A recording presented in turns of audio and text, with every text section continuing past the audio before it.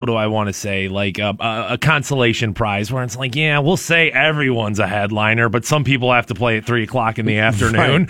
Right. But no, this true to the heart is, I mean, both those artists have more than enough success under their belt to go out there and do this by themselves. I don't know. I know it's been told to us like a million times, like, yo, it's a co-headliner.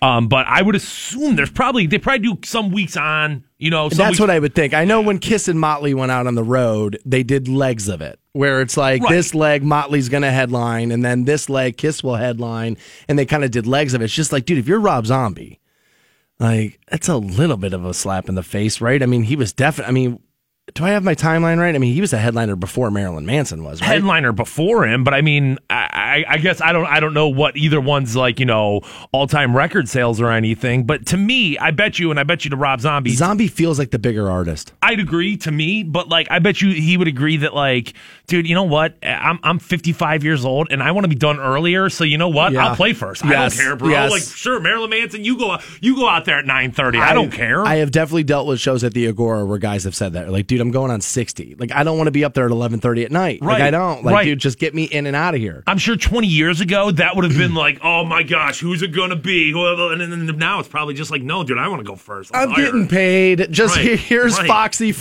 Now write the goddamn check. 65. Here we go. And just write the check. Yeah, I could absolutely see that. For those people that listen to this show and maybe some other radio shows that are big fans of drama. Yeah. And awkwardness. You're about to get a bunch of it right now. Okay. I think things are about to get awkward between you and I. Okay. I did not expect that. Okay. What's going on? Something happened over the weekend, and you did something to me. And I don't know if you did it on purpose, but even if you didn't, it hurt my feelings. But okay. What happened? But something went down between the two of us over the weekend, and you're sitting there thinking, well, we didn't even discuss anything over the weekend. No, I don't even think we had like a social media interaction. Like none. No. Okay. No. So I would love to know what. No, this was so. You don't know what I'm talking about? I have zero clue what you're about to hit me with. You really don't know what I'm talking about. I do not know what you're going to hit me with here. All right. So Saturday, there was a March for Our Lives anti-gun in school rally that was happening down on Market Square. Right. Okay. So I was like, okay, well, we just talked about it on the show. People got all upset over the fact that we even mentioned it. Yeah. So I was like, dude, this would be crazy not to go to this. Right. So I was like, all right. So I know it started at noon, but I was like, dude, I've been to protests in downtown Canton before. It's like, dude, give it a few minutes and let it get built before you go down there. Right. And so they're doing it right down on Market Square, and I work out at the Eric Snow, which is like right down. I mean, you could walk to it. So I was like, all right, well, I'll just go before I go to the gym, check this out, and then I'll go to the gym. Yeah, I mean, downtown Canton is very walkable, but certainly like that's right outside of where you'd be. Okay. Just right down 3rd there, and you could walk, right where you need to go. Okay. And so I start, there's a bunch of one-ways over there, so I have to go like down Market, then left on 4th, up to McKinley, and turn left. Right. Which is where our interaction comes into play. Okay. So now this is before I have gone to said rally. I'm parking my car in the parking lot of the Eric Snow. That's my plan. And then I'm going to walk to the rally and then walk back to the gym. Okay. And so I get to McKinley and I get to the light. Or actually, I'm coming up to the light and I see you in the lane next to me. And so I was like, all right, we'll move over in the left lane and we'll pull up at the stoplight together. And obviously, he and his girlfriend are going to this rally right now. We'll just walk up together. So you see me driving. Okay. So we get to the light at McKinley and I turn and stare into your car window. Okay. Waiting for that moment in life where people go, oh, hey, look at that. Look, I didn't know you. You turn your head. Look directly into my car window. We look directly at one another. You turn your head, light turns green, and you speed off. Ghosted me in person. What? Dude, I swear to God, I do not know what you're talking about. This is how I know it was you. You had those goofy, like Ray-Ban knockoff sunglasses on. 100%. You had those on, right? Yeah. And your girlfriend was riding shotgun the way she always is. And I was like, holy crap. I just got completely ghosted in person. I just got big timed by Matt Fantone at a goddamn stoplight. Like, so, dude, like, there was part of me who was like, well, maybe he didn't see you. I was like, dude, he looks right into the car. Like, even if you look next door, you'd be like, oh, wow, that is a silver Honda Accord. Stansbury's got one of those. I wonder if that's him. Like, you would think it would be like, even like that. Nothing. I swear to God, bro. I swear to God. I even thought I saw you whisper to Megan, like, dude, that's Stansbury, but don't look over there. Like, I thought like, he's going to want to have lunch with us. You know him in food. Now, at the end of the day, dude, I will make room for the fact that I'm often oblivious in life. I feel like sometimes I'm situationally aware. Other times I will just be like...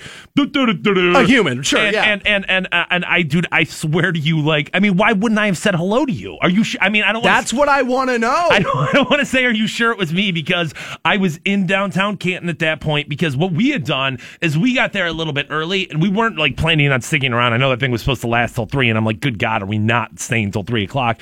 And we probably left there at like 12:15, 12:20. Yeah, and I was going. I wanted to get there around 12:30. Was my plan. I wanted it to be underway before I walked up. Okay. And so, like, that's what was happening. You were leaving, I was arriving, and I was just like, dude, I can't believe what has happened right now. Buddy, I'm sorry. I did not mean to big time you, dude. Nobody big time stands. I got out of the car, and then I walk up there, and I was like, okay, he must be looking for a place to park because you're not allowed to park in that parking lot. So I was like, all right, I have a parking pass for it. I was like, all right, so, like, he's probably looking for a place to park. So then I'm walking around the goddamn rally, and I'm like, well, where is he? Where is he? Where is he? And then you're nowhere to be found. I was like, no, he saw you. If he wanted to hang out with you, he would have texted you. So I'm not texting him. I thought for sure that's what was going on. No, that is not what was going on at all. I mean, at the end of the day, what would I mean? I don't know, Phantom.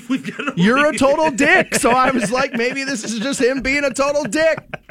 I didn't understand it. I was perplexed. And, dude, I worked out hard because I was, like, thinking about punching you in the face. Yeah, I was like, I'm just going to strangle Fantone, and I'm going to do it by lifting this heavy weight. I'm sorry, buddy. I did not know. So I did go to the March for Our Lives rally downtown Canton. Right. I did take some photos of it. You can see them at Facebook.com/Stansbury Show. And yes, there is a woman carrying a sign that says, we arm the teachers at Hogwarts, and look how that turned, that whole thing. Yes, you can take, there were some signs there on Saturday that were obnoxious, that were like, okay, well, this is going wildly in the other direction, and it doesn't really do the best job of selling your point, okay? But there were a lot of people there. There were a lot of people. For downtown Canton, that was a lot of people. However, what I will say is it did not come off super organized.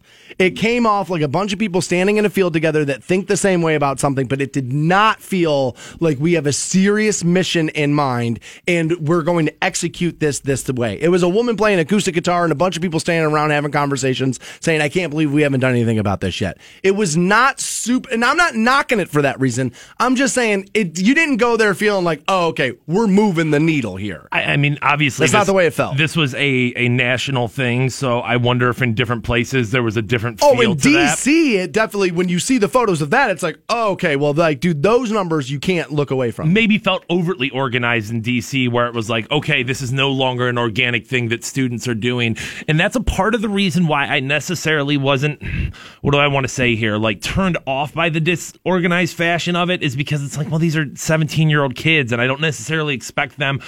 My problem is, that's a fair point. My problem is once adults started getting up on stage and started kind of taking ownership of it, that's when I left. That's when I was like, you know what, this isn't what I came here for. Like, what I came here for was to hear students, their opinions, what they think about this. Once adults kind of took over, I felt like, all right, that's... Yeah, I didn't see a ton of that, but I talked to some people in the crowd, and obviously, I was going to record some videos, and I was like, no, why? Dude, this is a very serious thing. These people feel that strongly about it that they're taking their Saturday out of their day and doing it. Don't exploit it. Like, you got to show people it, but you don't necessarily have to, like, exploit it. Yeah, I mean, you want it documented, and you want to be able to, and the thing is, I mean, obviously the repository there, and there was plenty of organizations there that were covering stories like this.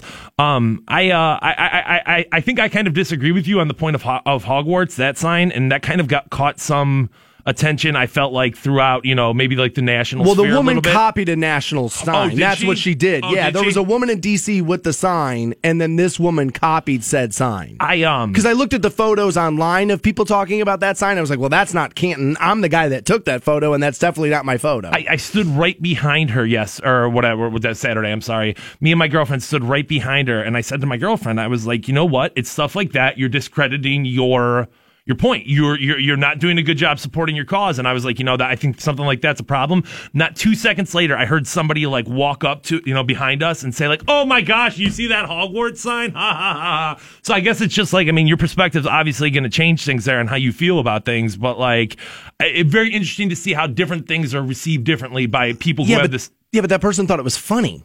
Well, I guess that's not good. Yeah, that's exactly what I'm. Okay, all right. I was going to say, that's not good. That's exactly my point. All right. So we're on the same side of that. You're discrediting what you're saying by holding up a childish sign. I misunderstood you. Yeah. Okay, no, we're good because we're on the same side. When I saw that, I was like, that's why. Honestly, that is one of the reasons why I took a photo of that woman and posted it. Is because like I think this hurts you. I think it's going in the opposite direction of what you actually want. We're obviously going to talk about this a lot today. I mean, there was a huge march in D.C. There's a couple of other things. People are all mad about. Is her name Emily Gonzalez? Do I have her name right? And I will admit, she is one of the most annoying people in the world. And that sounds very strange coming out of my mouth as I'm talking about a teenager. But her and David Hogue both are honestly insufferable. Like I honestly, both of them are just kind of obnoxious to me. But that's who gets the squeaky wheel gets the grease. It's like it's not going to be the kid that doesn't annoy you that gets the microphone. It's not going to be that kid. It's going to be the kid that's super annoying because the squeaky wheel gets the grease. That's how it works. And so it's like people are all upset, but it's like, and I saw this. Did people really think she ripped up the Constitution? Yeah. I mean, like the actual Constitution. Like people thought that they said, okay, because here's the thing. If somebody handed her a reprint of the Constitution and she ripped it, I'm not going to care about that. If you're the kind of person who cares about like disrespecting the flag, wouldn't you care about the same symbolism there? I care about disrespecting the flag, and for some reason, dude, if you were to take a reprint of the Constitution and rip it in half, I don't care about that at all. Burn the flag, mad. Burn the Constitution, no. No, for some reason, I don't know, and that's probably a me thing. Wow. That's probably a me thing. I would also say that here's what's crazy. I will use the same argument against the flag burning that I will use for the Constitution. Wow. My First Amendment right gives me the right to burn the Constitution, right? And then so like I know I feel that's so maybe a me thing. I was going to say you're just moving that line. No, it's a me thing. Okay, for sure, that's a me thing. I don't know why. I have no idea why I feel like burning the flag. No, but you know why? Because a flag is a flag. Where it's like, dude, if you rip the actual Constitution or burn the actual Constitution, then I'm gonna be outraged. But outraged, Jesus, I'm creating stuff. I would be outraged. However, if it's a reprint. Aren't all flags a reprint of the original? I knew that was going to be the argument, but yes, but it's still in essence a flag. You know what I mean? It's still isn't a Constitution, regardless whether it's printed on parchment or it's printed into a small book for you to carry with you. It's still the Constitution. Would it still be the same? All right, so the Constitution is routinely printed in an 8th grade school book. So if I rip that page out of there, is that the same thing? If you're ripping up and she did not do this, by the way. No, she did not. She did not do this. It was what? It was a target, right? But if you're using it as the symbolism, I don't care what it's printed on. I don't care what it is. The point remains the same to me. It's like you're using that as a representation of whatever you're trying to destroy, whatever you're trying to. Yeah, no, it is. I don't. Like I said, I don't. This is a me thing. Like I'm moving this line in a weird way, and I probably shouldn't be. But for me, that symbolism is different. I don't know why, and I can't even give you the reason as to why it is different for me. But when I saw that, I was like, well, first of all, I'm not dumb enough to think somebody actually gave her the goddamn Constitution and let her rip it. Like I'm not dumb enough to think that actually happened. Like the amount of people that I did see on Twitter and Facebook that fell for that, though, where it was like, guys, really? This is what you thought happened? You thought they cracked that case open in the middle of D.C., said, here's our original copy of this, rip it? Like that, like I, honestly, like the people, like she ripped the actual Constitution, and I couldn't believe the amount of people that thought that. And I was like, and dude, see, we think Cambridge Analytica is the problem on Facebook. No, we are the problem on Facebook, not Cambridge Analytica. We'll give you more Stansbury Show next on Rock 106. Rock 106.9. Welcome back to the Stansbury Show. We're on Rock 106.9. Online for you, WRQK.com. Have another $1,000 to pass out at 7 o'clock. And actually, at 7 o'clock, you're going to hear about a guy who has grown up with more money than God. And we believe here at the Stansbury Show, that has what is led to what he has done. Okay. He is the heir to one of the country's biggest companies. One of them. I mean, this family's pretty big. But he's one of the heirs to like one of the country's biggest companies. And they're behind products that a lot of you use every day. And all of us have used at least once. And this guy did something that I can't believe. So we'll examine at 7 o'clock. I always get so pissed off at my dad. Like, Dad, why am I not an heir to anything? I'm an heir to nothing. Way to aim for the middle, Dad. Yeah, son of a bitch. Way to go. Way to go. Yeah. No, I know. I was like that with my dad my whole life. Like, dude, can't you just sell out and be one of these goddamn preachers on TV? Something. Like, dude, yeah, you're both reading from the same book. That dude's got a Mercedes, though, Dad. So, like, you know what I mean? Maybe step your game up. He didn't like when I did that. No, I wouldn't assume so. No, he hated it. He was not a fan. This story available for you, Facebook.com/Stansbury Show. Or former Cleveland Indians baseball player Albert Bell now arrested in Arizona. This was over the weekend. Multiple charges here, including indecent exposure, driving under the influence, and according to the police records, Bell was booked on Sunday. This would have been the 25th, yesterday. And Albert Joey Bell has been charged with 2 counts of indecent exposure. 1 for each testicle, I'm guessing. 1 count of DUI, liquor, drugs, vapor combo. Oof.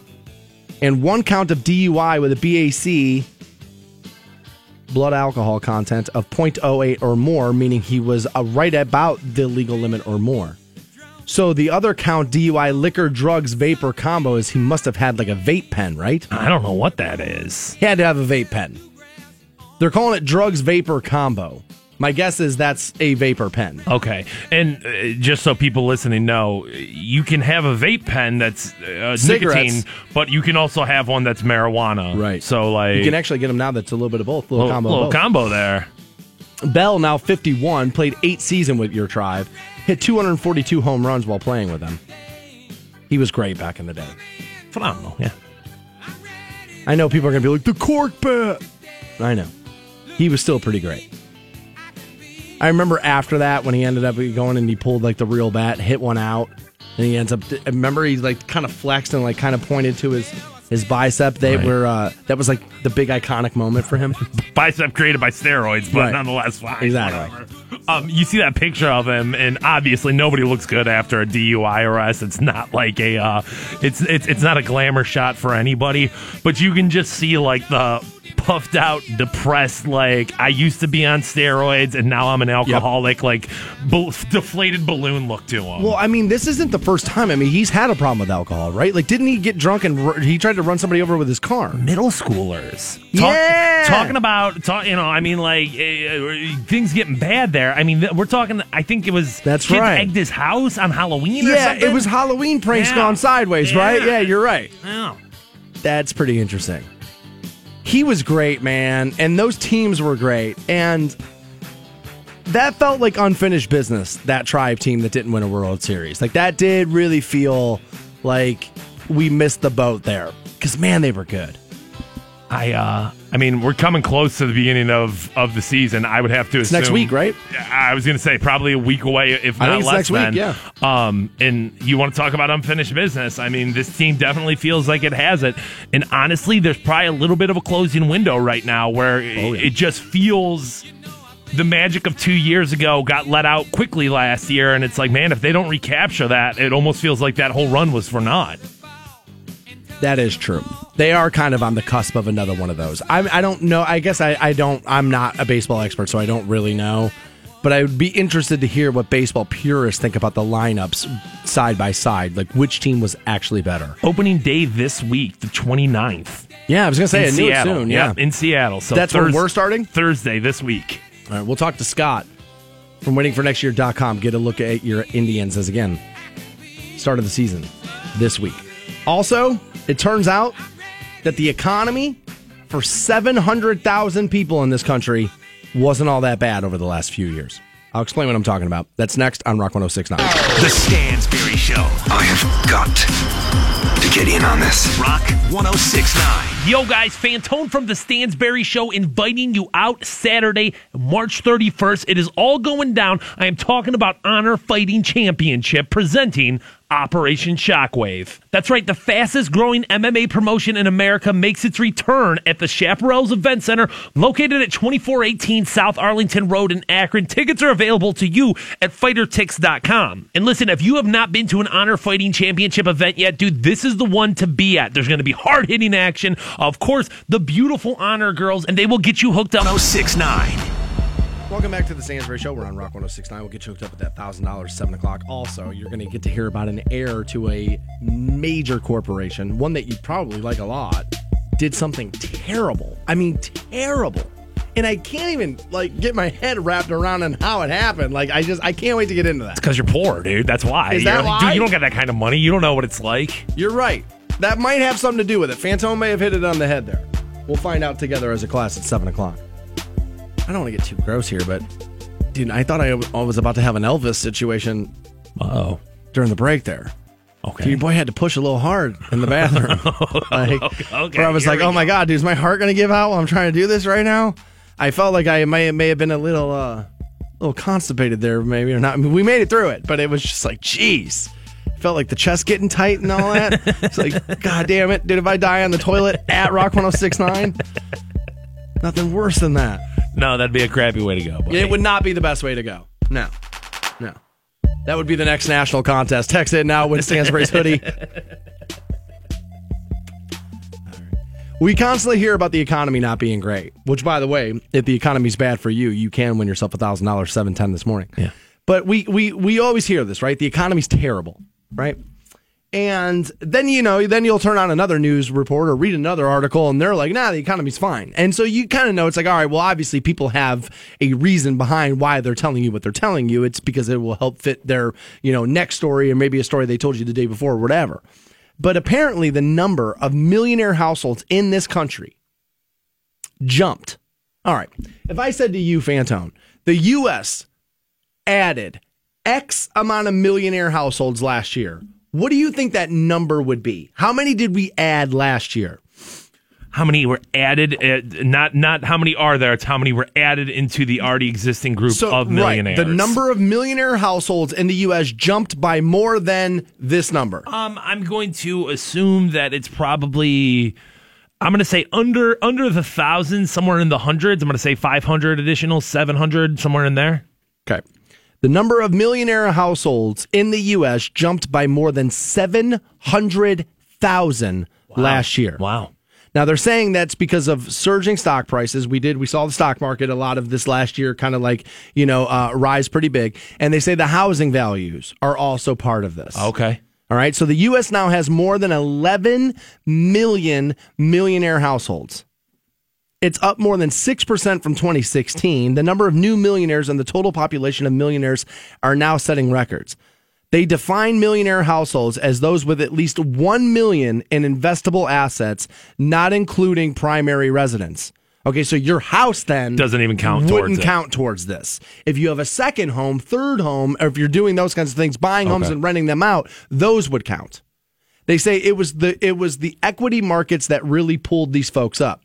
That's George Walper. He's the president of the Spectrum Group who looked into this. This is a group that has most equity holdings, so the biggest change is at the high end.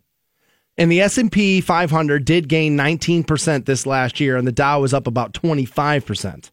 So since the financial crisis, the number of millionaire households has nearly doubled. This being obviously back in 2009, there were under 6 million millionaire households, and it's grown every year since, and it's now well past the level of 9 million. Like I said, it's 11 million households are now millionaires. The richer multimillionaires have done the best since they have the largest share of stocks relative to their overall wealth. So we have some numbers inside of rich people here. The number of households, Fantone, worth 5 million to 25 million, so between 5 and 25 million, grew by 84,000. They're just under 1.4 million households have that much money. The number of households worth more than 25 million jumped by 10%, increasing by 16,000 to a total of there are 172,000 households in America that have $25 million in investable assets, not including their home. Wow. Now I read this and I don't know, shock's not the right word. I understand there are rich people out there. And there are people who have been doing well even in a bad economy. As a matter of fact, there are certain jobs where if the economy is worse for you and I, they're going to make more money. There are predatory type things out there and jobs and things where people are going to do well in a down economy. Especially, they say rich people actually make more money during a down economy because when things are down, what do? They buy. Because they have the money. So what they do is buy when the prices are low on houses and buildings and commercial real estate and that kind of thing. And then when the market goes back up, what do? They sell. Rich people actually make all their money. Well, not all of it, but they make a large portion of their money in a down economy. But it's like stories like this. I read this and I'm like, dude, I'm a loser. How could we could add 700,000 millionaires last year and I couldn't find a way to be one of them? When we look at a country, with 300 plus million people in it, now don't get me wrong. I mean, obviously that's a thing to be, celebrated, and obviously you want more people making more money. But isn't this just an example of the rich getting richer, and the poor getting poorer? Yeah, which has always been the case and will always be the case.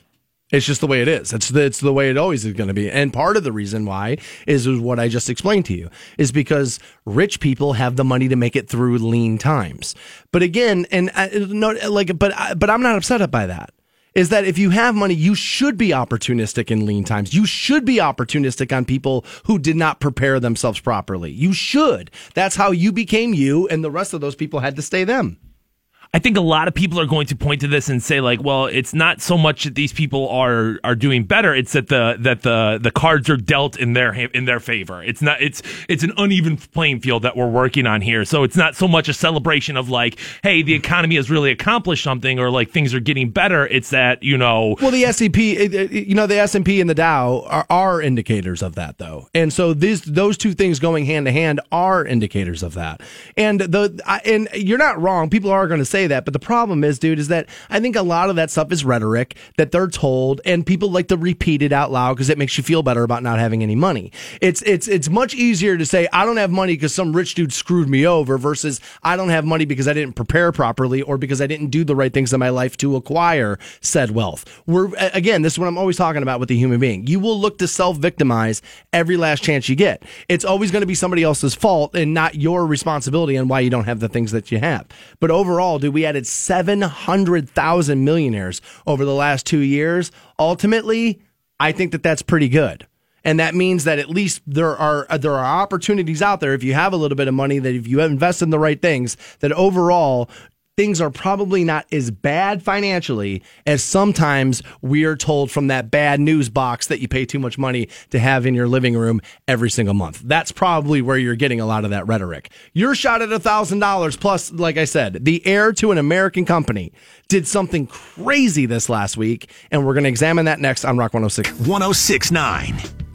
Welcome back to the Stansbury Show. We're on Rock 106.9, online for WRQK.com. If you're a fan of live music and seeing bands and that kind of thing, I saw a band over the weekend live that I know I had worked their show once before, but I didn't get a chance to see it. I actually got cut early Saturday night. We had too many bartenders on staff.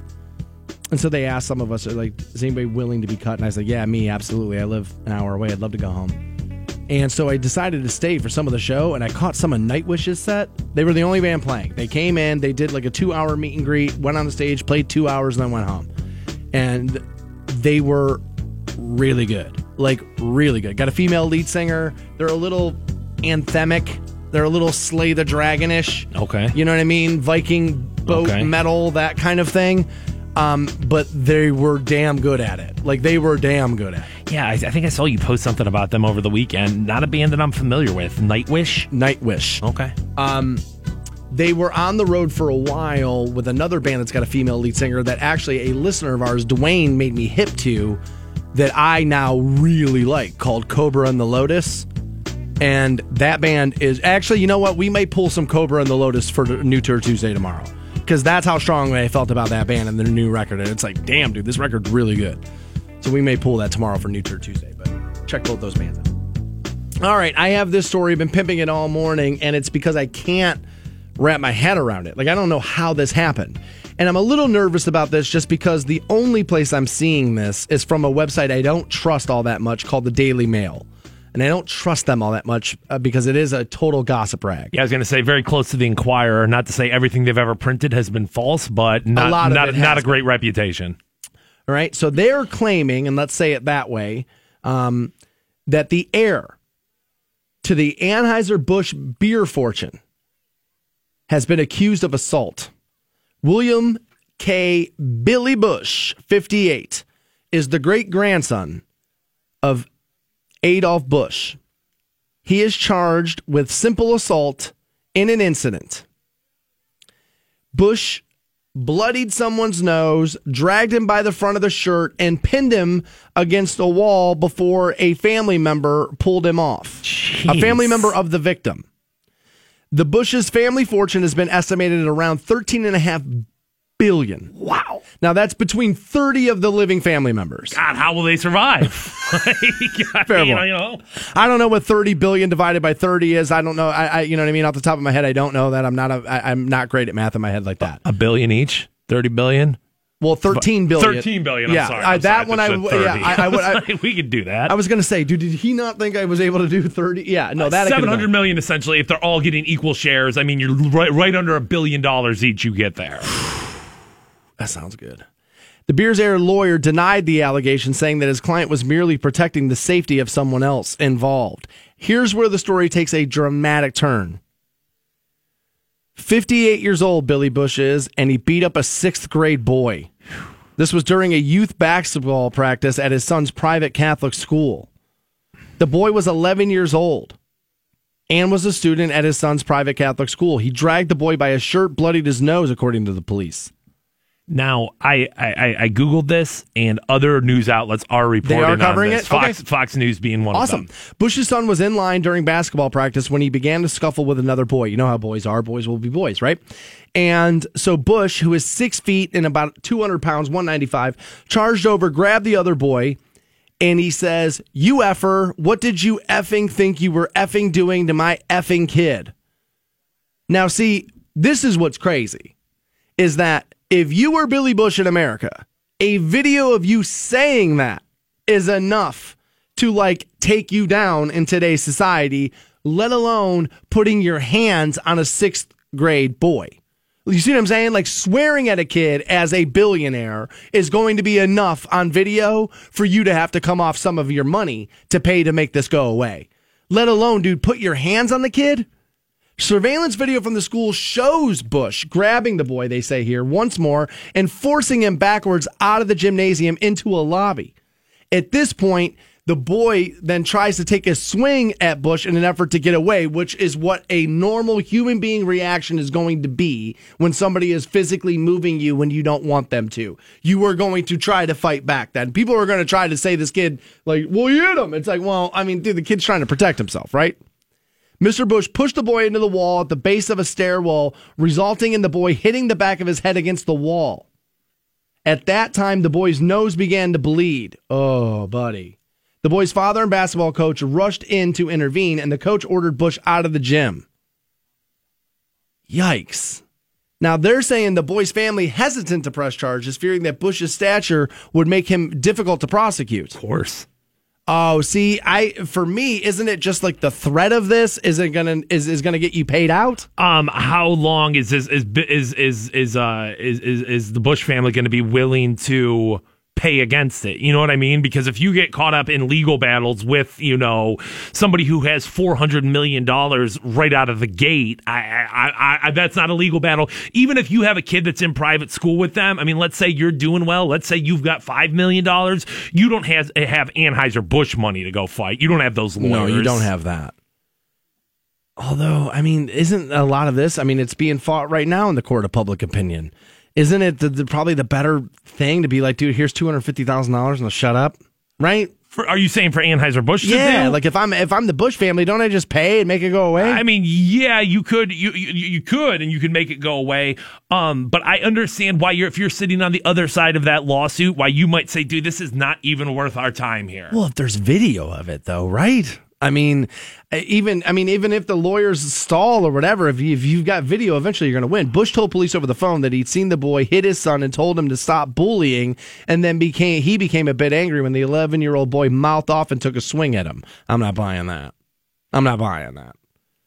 Apparently, back in 1981, Billy Busch bit off another man's earlobe in a bar brawl that reportedly started over accusations of him of cheating in an arm wrestling match. Jesus, you can't make this stuff up. You can't. Yeah, dude, what the hell is Billy Busch arm wrestling dudes in bars for? He was not charged when police said the other man started the fight. A year later, Busch beat an assault charge after allegedly punching a fast food worker in the throat through a drive-through window. A judge found that prosecutors hadn't proved the worker was injured, meaning I have enough money to get myself out of this. Right. Dude, okay, hey, you get into a bar fight in 1981. I'm not going to hold that against you for the rest of your life. But now we're talking bar fight. We're talking punching fast food employees. We're talking beating up sixth graders. Something's going on with this guy. He's 58 now, 20-some years ago. All right, he was old enough not to get into a bar fight over arm wrestling in 1981. However, you're right. It's, decades ago. Yeah. God only knows. We're all different people now. I mean, God knows I don't want to be held accountable for things I did 20 years ago. So, yeah, I would have to apply that to Billy Busch as well.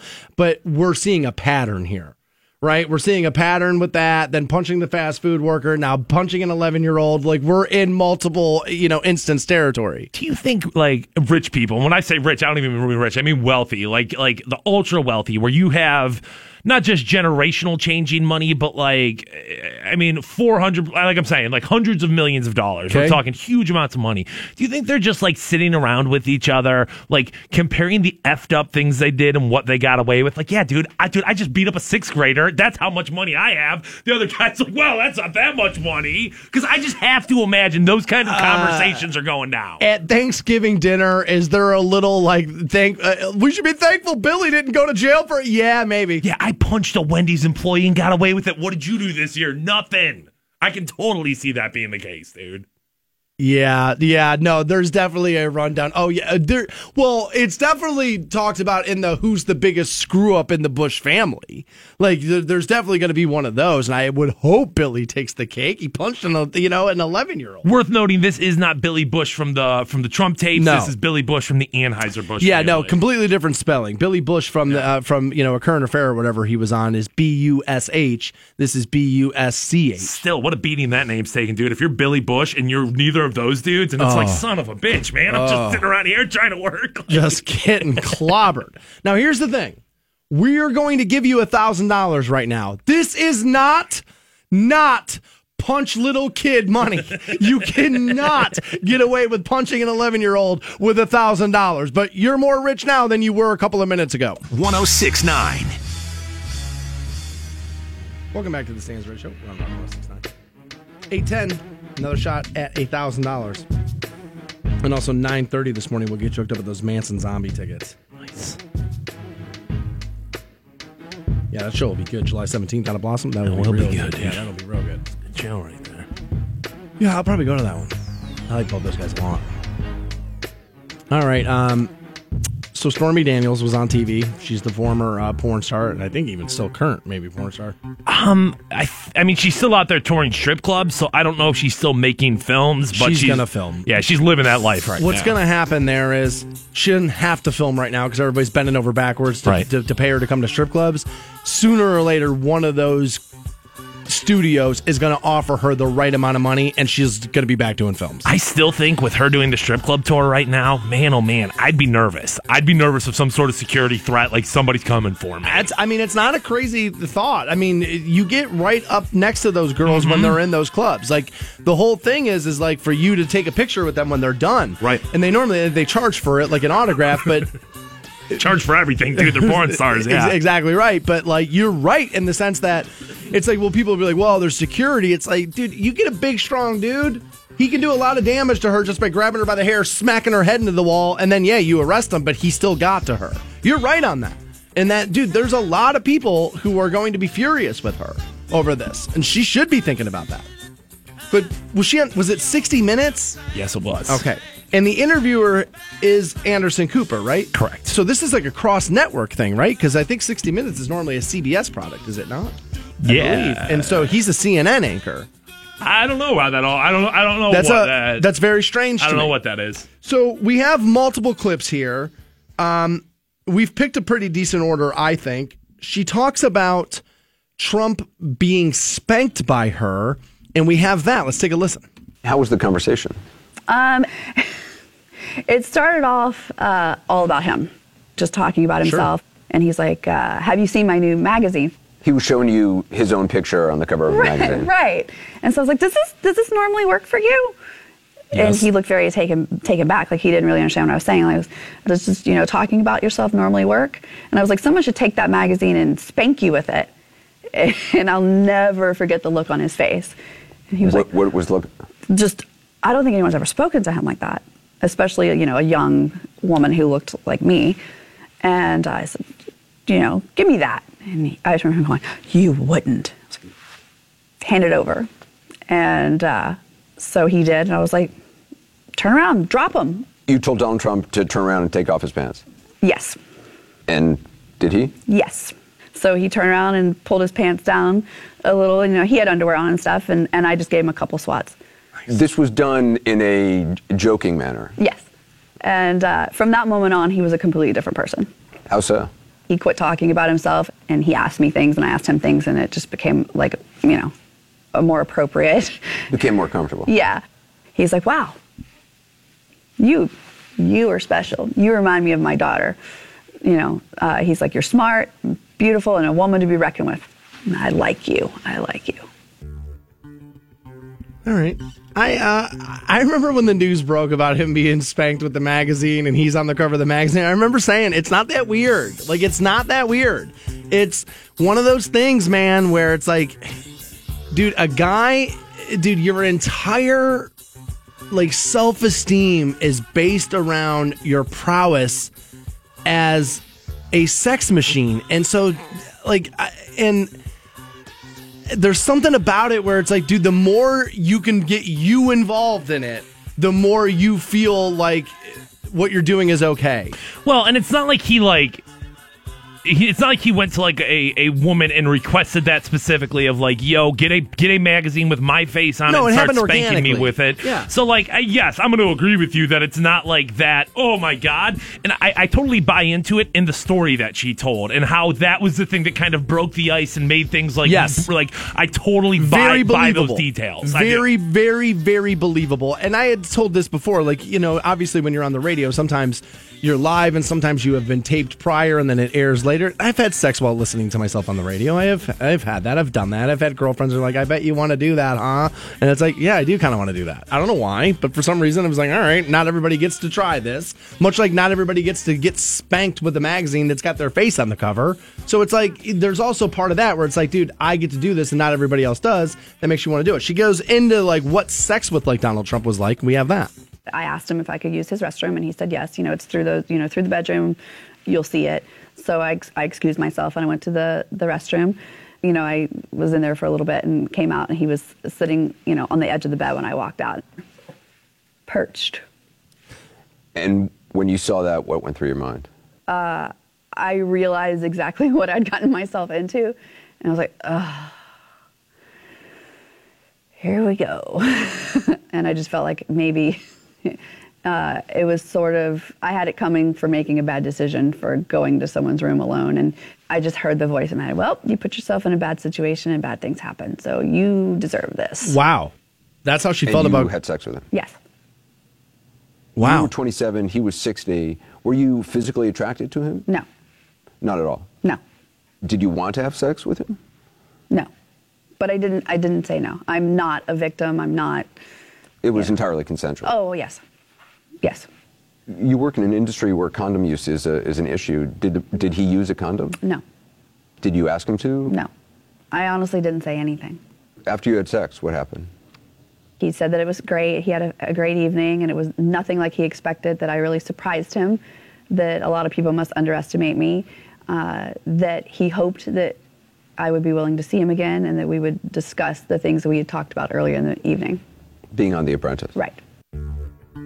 So he used the premise of getting her on TV to get her in bed. Yeah. Which is what every powerful man in the history of the world has done. I mean, don't get me wrong. I guess I don't necessarily expect porn stars to be different than other people, but just getting raw dogged by a dude who's in that situation. It's not like this is Stormy Daniels' husband and they're having unprotected sex. This is a dude that obviously is having sex, with other women, and to be a porn star and just be like, yeah, no, you don't have to wear a condom. Like, man, like what you always hear about is like, they get tested all the time, everything's safe. Like, man, that does not bode well for that industry. I know 3 women in porn that are still filming today. I'm not going to tell you their names, but you have seen them on Pornhub's first page. I'm talking big porn stars who tell me routinely that in their private life will not wear condoms because of how much condom use is happening on set. And so, they say they are wildly more adventurous in their real life than they are on set. And that they feel because they are tested so heavily on set that they feel like, all right, I'll probably be okay. Yeah, but the billionaire you're having sex with, you know what I mean? Like, right. Man, that's just not a good look for the porn industry. Really not. I agree. We have her talking about how she had felt threats over telling the story. I was in a parking lot going to a fitness class with my infant daughter. I was taking, the seats facing backwards in the back seat, diaper bag, getting all the stuff out. And a guy walked up on me and said to me, leave Trump alone, forget the story. And then he leaned around and looked at my daughter and said, a beautiful little girl, it'd be a shame if something happened to her mom. And then he was gone. Wow. You took it as a direct threat? Absolutely. I was rattled. I remember going into the workout class and my hands were shaking so much I was afraid I was going to drop her. Did you ever see that person again? No. But if I did, I would know it right away. I'll never forget it. You'd be able to recognize that person? 100%. Even now. All these years later. If he walked in the store right now, I would instantly know. Did you go to the... So she was not paid for sex, right? She was paid not to tell the story. Yes, as far as the $130,000 go. Now, because she's saying this was all the years ago where the threat came from. 2011 is where that threat happened. Okay. 2011. Okay. I have her original denial of the story. She's talking about why she denied the story initially. We have that. You signed and released a statement that said, I'm not denying this affair because I was paid in hush money. I'm denying it because it never happened. That's a lie. Yes. If it was untruthful, why did you sign it? Because they made it sound like I had no choice. I mean, no one was putting a gun to your head. Not physical violence, no. You thought that there would be some sort of legal repercussion if you didn't sign it. Correct. As a matter of fact, the exact sentence used was, they can make your life hell in many different ways. They being? I'm not exactly sure who they were. I believe it to be Michael Cohen. That being the lawyer. Yeah. Of the president. That's the tactic people will use. I mean, I know even police, when they're trying to get you to, cop to a crime, they'll start to tell you how they can prosecute you for things that technically they cannot do, but you're dumb and they have you in a room. And so next thing you know, you're scared and you just start agreeing to things that you shouldn't. It happens to people. I don't know if I buy it, but it does happen to people. We have one more clip with Stormy Daniels, right? This is about why she decided to come forward. Sitting here talking to me today, you could be fined $1 million. I mean, aren't you taking a big risk? I am. I guess I'm not 100% sure on why you're doing this. Because it was very important to me to be able to defend myself. Is part of talking wanting to set the record straight? 100%. Why does the record need to be set straight? Because people are just saying whatever they wanted to say about me. I was perfectly fine saying nothing at all. But I'm not okay with being made out to be a liar or people thinking that I did this for money. And people are like, oh, you're an opportunist, you're taking advantage of this. Yes, I'm getting more job offers now. But tell me one person who would turn down a job offer making more than they've been making, doing the same thing that they've always done. I will apologize. I personally think the best piece of audio we don't have for you, which is where she starts to talk about how after, I guess, having sex with her, he then says she reminds him of his daughter, which is super creepy. And I'm sorry, I wish we had that for you. That was the most salacious part of the entire interview. Is where do we have that? It's a part of. you are special. You remind me of my daughter. You know, he's like, you're smart, beautiful, and a woman to be reckoned with. And I like you. I like you. That's after they had sex, correct? He tells her she reminds him of his daughter after they had sex. Now, again, this is the same guy that said about his daughter that if she weren't his daughter, maybe he would be dating her.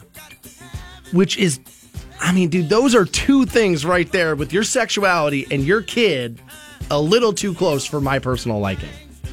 Yeah. I mean, right? Yeah. I mean, without going into like alarmist Trump mode, yes. I mean, it does not matter who you are. If you are talking about your daughter in a sexual fashion like that, I'm gonna disagree with it. I mean, dude, I had an ex that I used to make her kick the cat out of the bedroom when we were having sex because I didn't like the way it looked at me. Let alone thinking of the imagery of my own children in my sexuality, or even talking about dating them. No, I would tell you, both daughters are actually smoking hot. I would go out with either one of them. But I'm some dude. It's one thing to acknowledge that your children are attractive. Like, I have a good-looking daughter, right? Right. Yeah. That's one thing. But to say that, you know, perhaps if she weren't my daughter, I'd be dating her. Different thing. Yeah. I had a boss once in the radio business who said to me, my daughter will be visiting the radio station today. And he said to me, he's like, Stansberry, my daughter's hot, dude. She's a 10. So what I don't want you to do is to say anything super creepy to my daughter. But he did not, you know what I mean? Like, he was just like kind of telling us, but it's a very different statement to be like, hey, my daughter's attractive versus saying things like that. Like, that's very, very strange. That's very, very strange. I saw a lot of this over the weekend with the Stormy Daniels thing, as people are like, look, I don't care that he slept with, you know, a porn star. It's that I don't like the double standard because, you know, people like raked Bill Clinton over the coals. He was president. It's different. Now, the payment, the $130,000 payment, you're right on that. But, dude, the sex is different. It really is. Bill Clinton, dude, took a woman's hand in the White House, placed it on his genitals. They are different activities. Sleeping with an intern while you're president and married is different than just cheating on your wife as a billionaire. I'm sorry, America. It's a different thing. So it's not hypocrisy at all. It's a completely different thing. I think the hypocrisy that's kind of bothered me in this story is that, like, this is a non-story. And it's like, you can not think this is a big deal, but to say it's a non-story is ridiculous. It's not a non-story. Like, if this were Obama, this would be a huge story. If this were Hillary Clinton, in the same exact circumstances, banging out Lex Steele. Yeah. If this were Hillary Clinton riding the Lex Steele pony there, I'm telling you right now, this would be an enormous story. Yes, it would. But Obama's your better argument because it's man to man there. Where yes, America would treat promiscuous sex by a woman differently than they treat promiscuous sex by a man. So I think Obama's your better argument. They're both true. But Obama's the better argument. That if he had slept with a porn star, honestly, I think people would be more up in arms than they even are now. But there is it. But to say that people were upset about Bill Clinton and not upset about Trump is hypocrisy, I don't really think is totally true.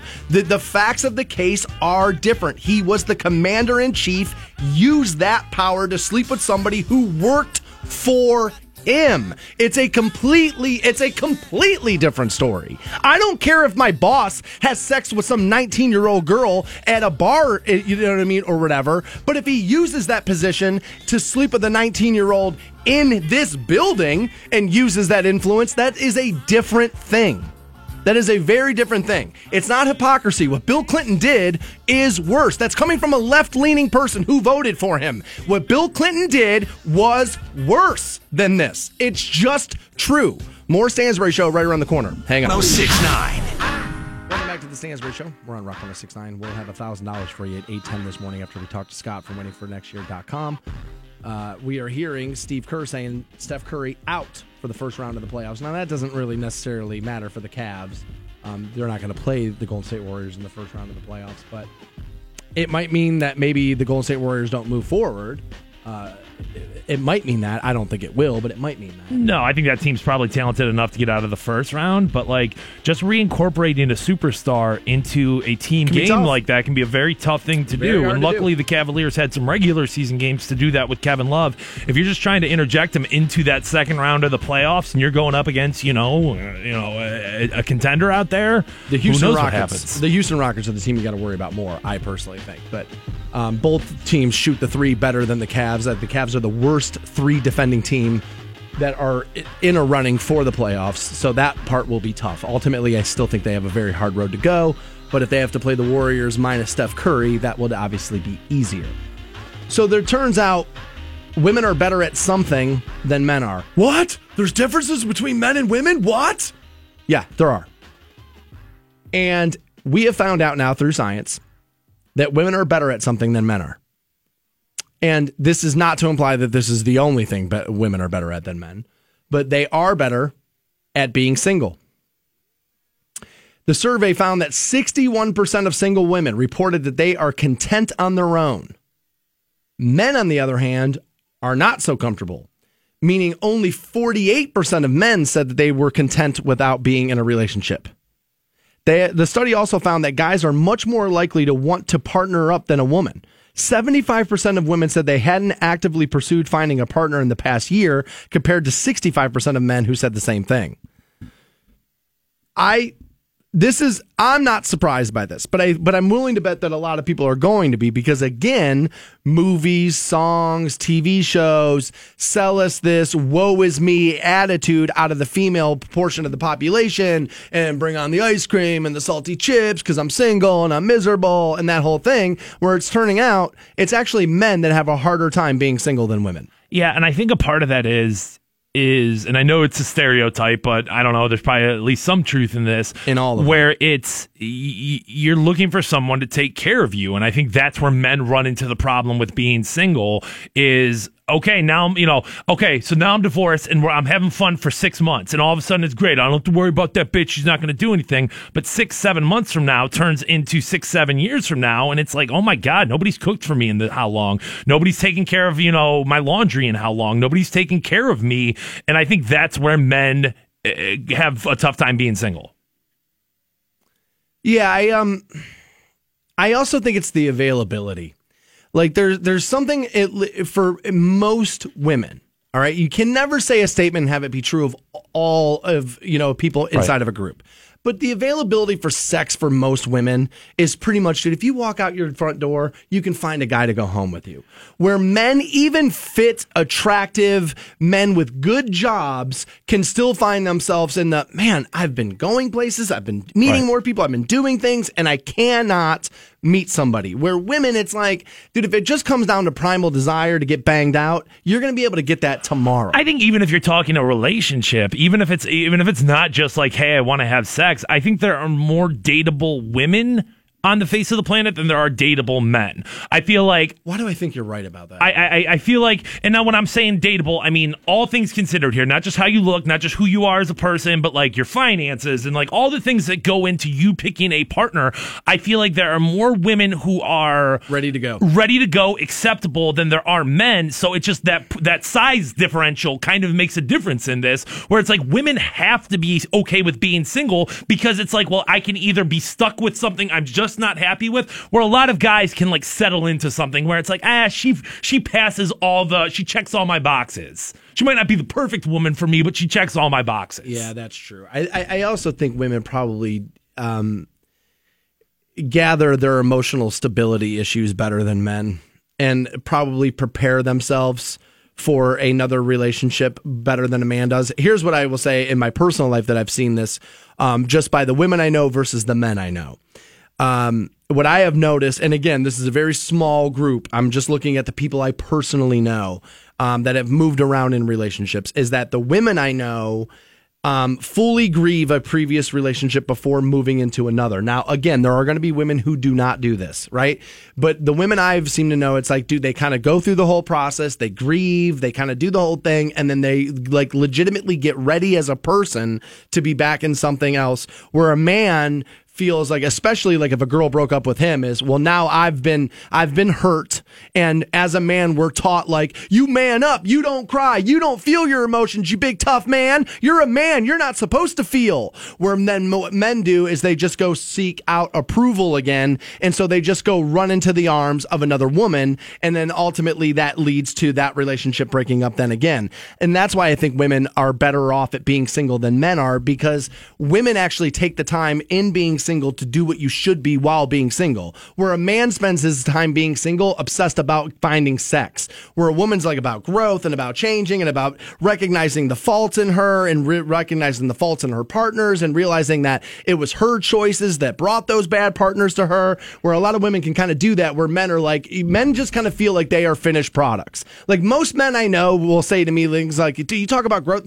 Like, dude, I'm grown. I'm here. I'm who I am. It's like, well, that's unfortunate, dude, because you're probably not the best version of you yet. And I think women ultimately probably in more cases take better stock of themselves and actually move forward as a human being and get ready for a second relationship, understand how long that takes. So ultimately they're better off at being single than a man is. We'll talk to Scott from waitingfornextyear.com. Also get you hooked up with $1,000 next on Rock 106.9. Welcome back to the Stansbury Show. We're on Rock 106.9. We're also online, WRQK.com, and going to make you $1,000 richer momentarily. Before we do that, we got to talk to our good buddy Scott from waitingfornextyear.com. Happy Monday, buddy. Likewise. I appreciate you taking some time with us this morning. I know you're probably all excited getting your face paint on for tonight. Scott is a big time WWE wrestling fan, and you'll have to give me a couple of seconds to finish rolling my eyes and get questions ready for you. I want to talk to you about Steph Curry, as Steve Kerr has come out and said, look, Steph Curry is ruled out for the first round of the NBA playoffs. Now, this doesn't directly affect the Cavaliers, obviously, because they're not going to play them in the first round of the NBA playoffs. But, Fantone pointed this out earlier in the show, and he's totally right, where it's like putting a superstar back into your lineup can be problematic after missing some time. Do you think that this injury helps the Cavaliers get closer to a title or not at all? It doesn't hurt. That's how I feel. The issue, and for Steph, I mean, the day he came, I think it was the game he came back from an ankle issue. He hurt his knee, midway through that game. So he's been out for a bit here. That's a good point. And and truthfully, if you're looking at, lessening the terrain, if you will, the Houston Rockets will still be there as well. So I don't know if it necessarily helps the Cavs as much as it helps the Rockets, at first, right? Because then I think you got to kind of take it game by game.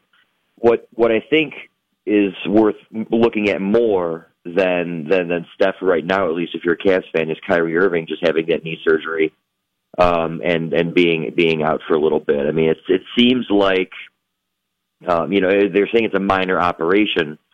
I don't know. Anytime you kind of have a doctor dig into your knee, it's not good. From an arthroscopic standpoint, doesn't sound. I think we're kind of picking nits at that point. So, that one I think will have a more direct, at least near-term impact on the Cavaliers' chances to win a title.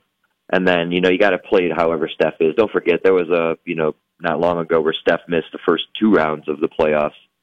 And I think it was first two rounds, and then Portland was giving them a run, and then they quickly, figured that out really quick, and then, made it back to the NBA Finals. So, yes, implementing a superstar isn't easy, but it's a lot easier when you already have three other ones, to kind of carry the load while the fourth gets his feet back in the water. There are going to be people who think that this is going to be the new version of NBA resting. Is there any chances of that? I don't think so.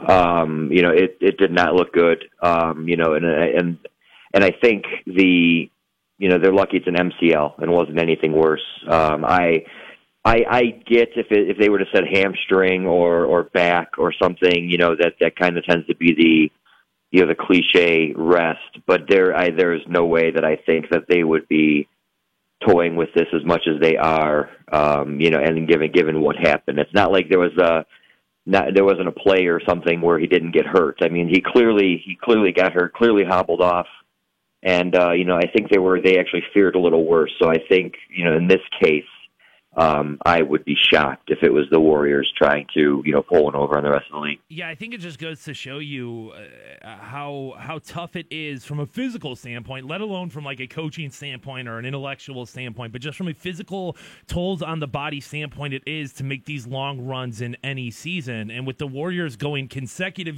consecutive years in a row into June basketball, I mean, that's going to take wear and tear on your body. Inevitably, one of your superstars is going to get hurt, unless, of course, you have all of your chips on LeBron James, who's made 7 consecutive runs and somehow or another is going to end up playing all 82 games of basketball right now.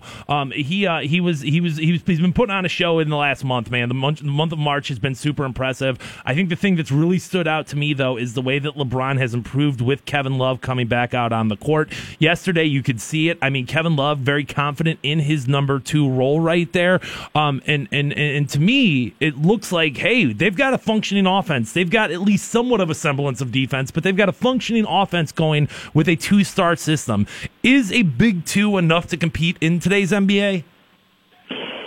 If you can get a third by, it might not be a default third, every game, but you get someone, whether it's Jordan Clarkson, whether it's Larry Nance Jr., someone to kind of fill in that, third role, you can get by. The Cavaliers are playing at an insane level right now. I think last I saw their offensive efficiency, with, I think it was the month of March, I can't recall, it was like 119 per 100 possessions, and the Warriors are 113. So to be 6 points better than them offensively with this group, I think speaks volumes to what you're kind of talking about in terms of how well LeBron and Kevin are playing together.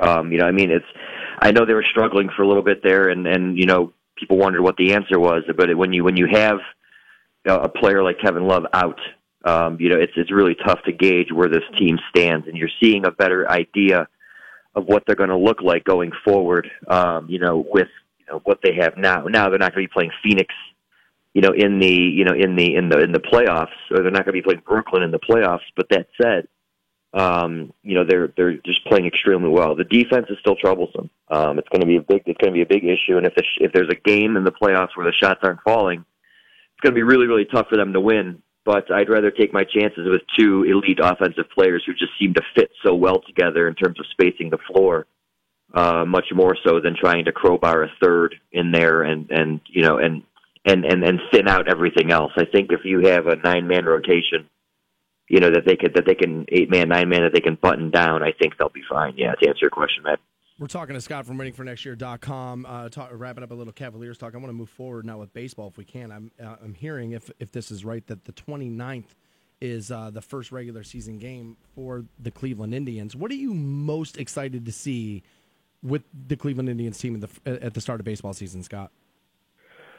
It sounds silly, but just baseball being back, I think, helps.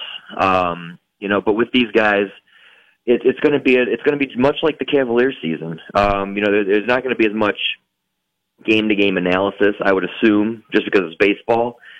But you need to get back to the postseason with your starting rotation healthy and your bat swing. So I think if you're looking forward to something early on, can Yonder Alonso fill in for what Carlos Santana was giving you at first base?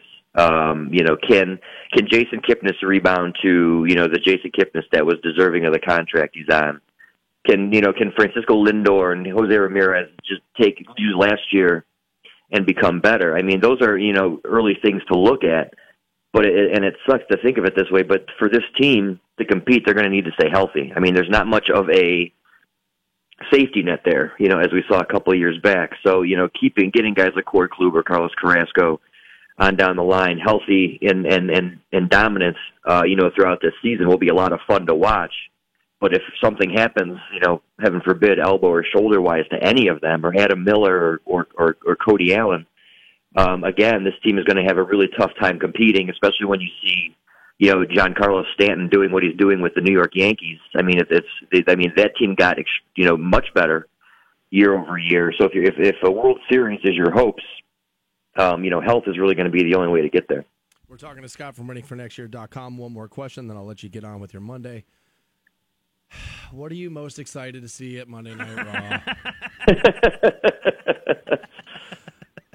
No, give it to me, man. Give me the raw excitement. No, it's tough to not be excited about Braun Strowman. I mean, just in general, I'm not sure how much Fantone has told you about this guy, but he is like he's the closest thing you can get to Stone Cold Steve Austin in today's environment. I mean, the reaction he gets throughout every arena is fantastic. And I'm not sure how much you know about this, but there was an angle where they're having this one gigantic dude potentially wrestle a tag team for the belts at WrestleMania, and just the idea of one gigantic dude carrying around two belts is funny to me, and but he would easily be the guy that is going to get the biggest pop tonight. Dude, you deserve a broadcasting award for getting through that with a straight face. I mean, the guy's going to carry two belts, dude. I mean, one for each shoulder. That's tough. I know. Make fun of me for making putts. Do whatever you got to do. Dude, buy my boy Fantone a ticket. He wants to go, but he's too poor. I texted him yesterday, asked him if he was going. He never wrote back. I assumed he either didn't get it or was too ashamed to reply. School night, baby. School night. I got a job to do. I've got a job to do. Dude, he just said... I know the boss. I'll talk to him for you. Scott's got two jobs. He's honestly in the break room of his day job right now. See, Scott, that's a Fantone lying. Dude, just buy the kid a ticket. He's poor, dude. Help him out, man. I'll see what I could do. I'm trying to get out of this Raw mess. I don't know. I'm in a serious tailspin. We'll talk to you again Monday at 8 o'clock, Scott. Have a great week, buddy. You too, guys. Your opportunity at $1,000 is right now. Your shot at $1,000 now. Text the keyword WIN to 200-200. You'll get a text confirming entry plus iHeartRadio info. Standard data and message rates apply. That's WIN to 200-200. Rock 106.9. Rock 106.9. Welcome back to the Stansbury Show. We're on Rock 106.9. We're also online, WRQK.com. 910. Get hooked up with $1,000. Also 9:30. We'll send you to see Manson and Zombie. That show July 17th. Blossom Music Center. We'll get you into that. That sounds like a really good show. Everybody in the world thinks they now know the right solution for gun violence in high schools. And of course, nobody does. Nobody knows what the solution is. Nobody. Everybody's got an opinion. Doesn't mean you're right about it, right? And we've seen a bunch of crazy ideas floated. A bunch of them. And there were, I know, the Students March for Our Lives in Washington, and, we had one of these here at Market Square. Fantone and I both went the other day. As a matter of fact, you can see photos, Facebook.com/The Stansbury Show there. You can see some photos from Market Square over the weekend where we went and looked at that. And this is getting very, very interesting now because the whole thing started by, look, nobody's trying to take your guns away, man. Relax. What are you so worried about? Nobody's trying to take your guns away. And then sure enough, over the weekend, what did every sign say? Actually, we are trying to take your guns away. So as you were laughing at people for 2 years, telling them that they were heretics and lunatics over the fear that you were actually coming for their guns, and you telling them, no, we're not. When in reality, we find out, yes, you are. That's exactly what you're trying to do, is come and take their guns. So maybe some of that fear they had of you was warranted. Okay, so there's that. I know a lot of people want to point out the fact that Emma Gonzalez was up on stage and she had a Cuban flag on her arm while talking about, oppression and all these things. Meanwhile, dude didn't know the history there where they de-armed their citizens and mowed a bunch of them over. That's going to happen. You know what I mean? There are weird things that happen with that. It's a little too close to the Kaepernick hypocrisy thing for me with Emma Gonzalez. I find her to be wildly annoying. I mean, seriously annoying. David Hogue's even worse.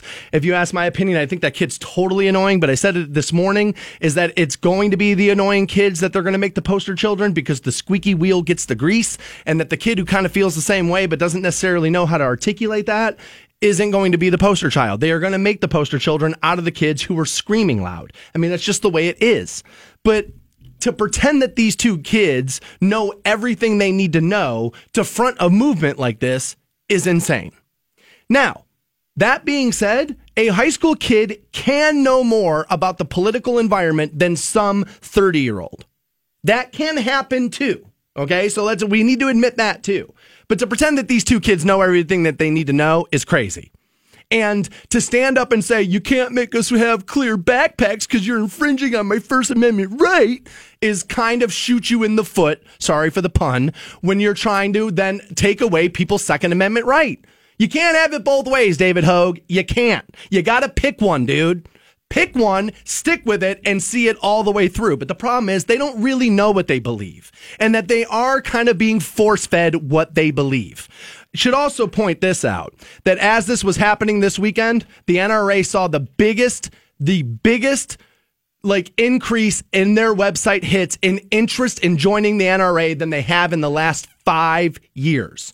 This is what I'm always saying, that if you protest things, most of the time what you do is embolden the thing you're trying to take down. A lot of the times that's what you end up doing.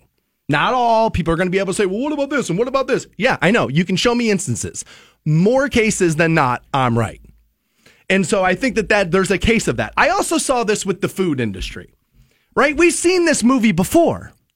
Michelle Obama, going to fix food, right? Going to fix food, going to fix it. The problem is what your kids are eating. And then what happened? What happened? Do you remember what happened? Because I do. What happened is the food companies signed on to help her. And then 10 minutes later, her story changed. She was behind a podium speaking into a microphone and said this to you, America. This should be easy to get kids to go outside and play. We're not trying to get them to eat their vegetables. That was a quote. Meanwhile, 2 months before the food industry came on board, she was demonizing the food. But then what happened? The money came in. And what I'm telling you is that I think you can win the midterm elections. I think you could blue wave it, and guns don't get changed one bit because the money's going to stay the same. The money's going to stay the same. I think these people are going to go in there and vote exactly the way the other people have. Because I saw it happen with food, and that's what's going to happen with guns. The money will come in, it'll influence you. You're going to get your blue wave, and nothing's going to change. Nothing. Because greed will set in. Greed will take over. That's what it's going to be. That's what happened with Michelle Obama and food, and that's what's going to happen with guns. It's what's going to happen. Now, I could be wrong. Maybe I am. We'll see. But one Pennsylvania district has a pretty strange solution to stop school shooters. I'm sure most of you have probably seen this by now. And what they want to keep your school safe is armed students, not with guns, but with rocks. David Helsel, the superintendent of the Blue Mountain School District in Pennsylvania, told state lawmakers each classroom in his district has and will have a 5-gallon bucket of river stones to use in case other measures fail. They say if an armed intruder attempts to gain entrance into any of our classrooms, they will face a classroom full of students armed with rocks, and they will be stoned. They said the policy began in the fall, according to ABC News, but began gaining notice after the superintendent's testimony.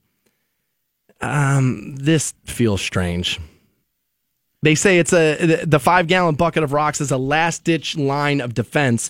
He also said staff and students will have active shooter training. His schools have had plans in place to alert staff of where the shooter is if one enters the grounds, and that the district has installed devices that tightly secure classroom doors.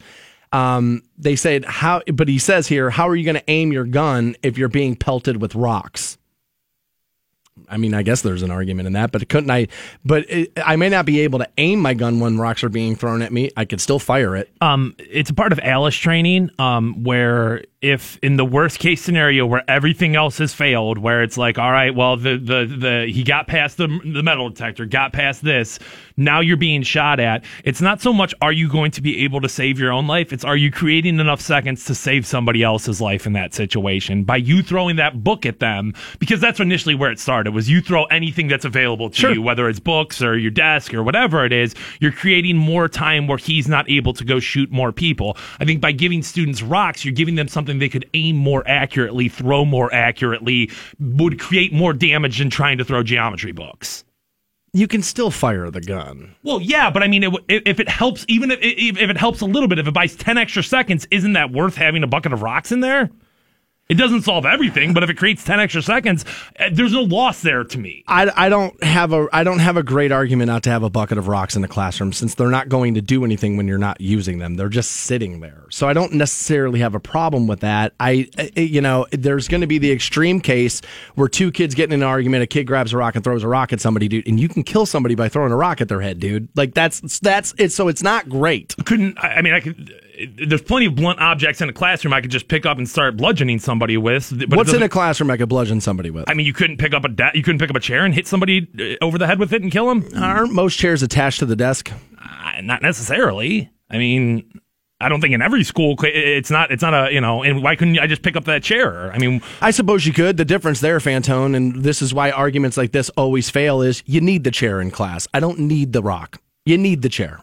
It's much like people say, cars kill people just like guns do. Well, dude, I need a car to get to work, though. So let's if we're going to have a conversation, let's have a real conversation and not just go, well, what about this thing that doesn't hold up whatsoever? At the end of the day, this there's no loss to me here. And yes, you can point at an extreme case. Well, hey, this kid could do something, but that could be done with anything. I mean, you could strangle somebody with your sweatshirt, but that doesn't mean I'm trying to take sweatshirts out of class. Again, I need clothing to go to school. I don't need rocks to be in the classroom. However, I'm not arguing with you. I'm just telling you that some of these arguments people are going to use don't hold water. I think this is just like with when Rick Santorum this weekend said that, taking a CPR class should be a part of this, where it's yes, there's plenty of debates about, well, is this guns or is this mental health? If we can't come to a solution there, I want to come to solutions to things we can.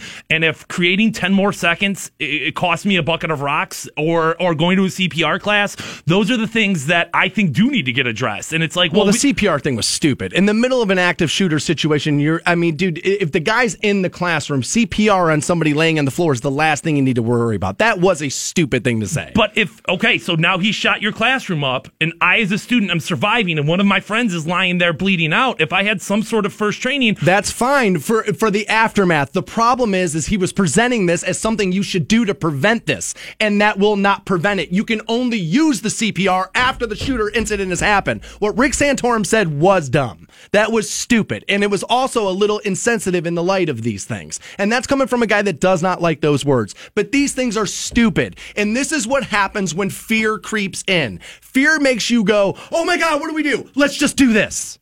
Where fear then, if you respond out of a place of fear, what that does is cloud your judgment, and it clouds you from being able to make the best overall decision for not you, but for everybody involved in the situation. What both of these suggestions are is grasping at straws and basically two adult men saying out loud, I don't know what to do right now, so we're going to do this versus do nothing.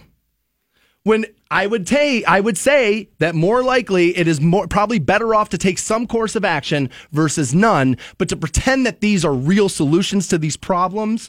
You can't aim the gun if somebody's throwing a rock at you. Well, the trigger still works fine, dude, and they're mass shooters. So guess what? Haven't we found out that it's not necessarily about the target, that all they want is massive amounts of blood and massive amounts of body count? So what does it matter where the gun then is aimed? They want the trigger to go off. That's what they want. They don't care where the gun is aimed. That's why they aimlessly walk around the school. It's very rare, is it, that they went in to shoot one particular student. That's what makes the bullying thing so crazy. Well, let's have a bully rally. Well, dude, there's very rarely are there an actual target of this. It's just the mass destruction of it. The trigger's going to work fine no matter what you're throwing at them. These were two silly things to say in the light of a very serious situation. Rick Santorum, that was despicable. More Stansberry Show right around the corner. Hang on. Good morning. The Stansberry Show. Or the God of your choosing. Best morning ever! Kids Rock Station. Rock 106.9. Rock 106.9. Welcome back to the Stansberry Show on Rock 106.9, online for you, WRQK.com. Still to come another shot at $1,000 at 9:10. We'll have Manson Zombie tickets for you at 9:30, 9:45. Huge 9 o'clock hour. 9:45, we'll get you hooked up with those Honor Fighting Championship tickets. That event this Saturday, Chaparral's Event Center in Akron. We'll get you hooked up. There's a video online for you at WRQK.com that proves something Fantone said on the show 1,000 times is 100% factually correct. All right. And Fantone said many, many, many, many times that there is no such thing as clean food. That there is no such thing as clean eating if you go someplace outside of your home.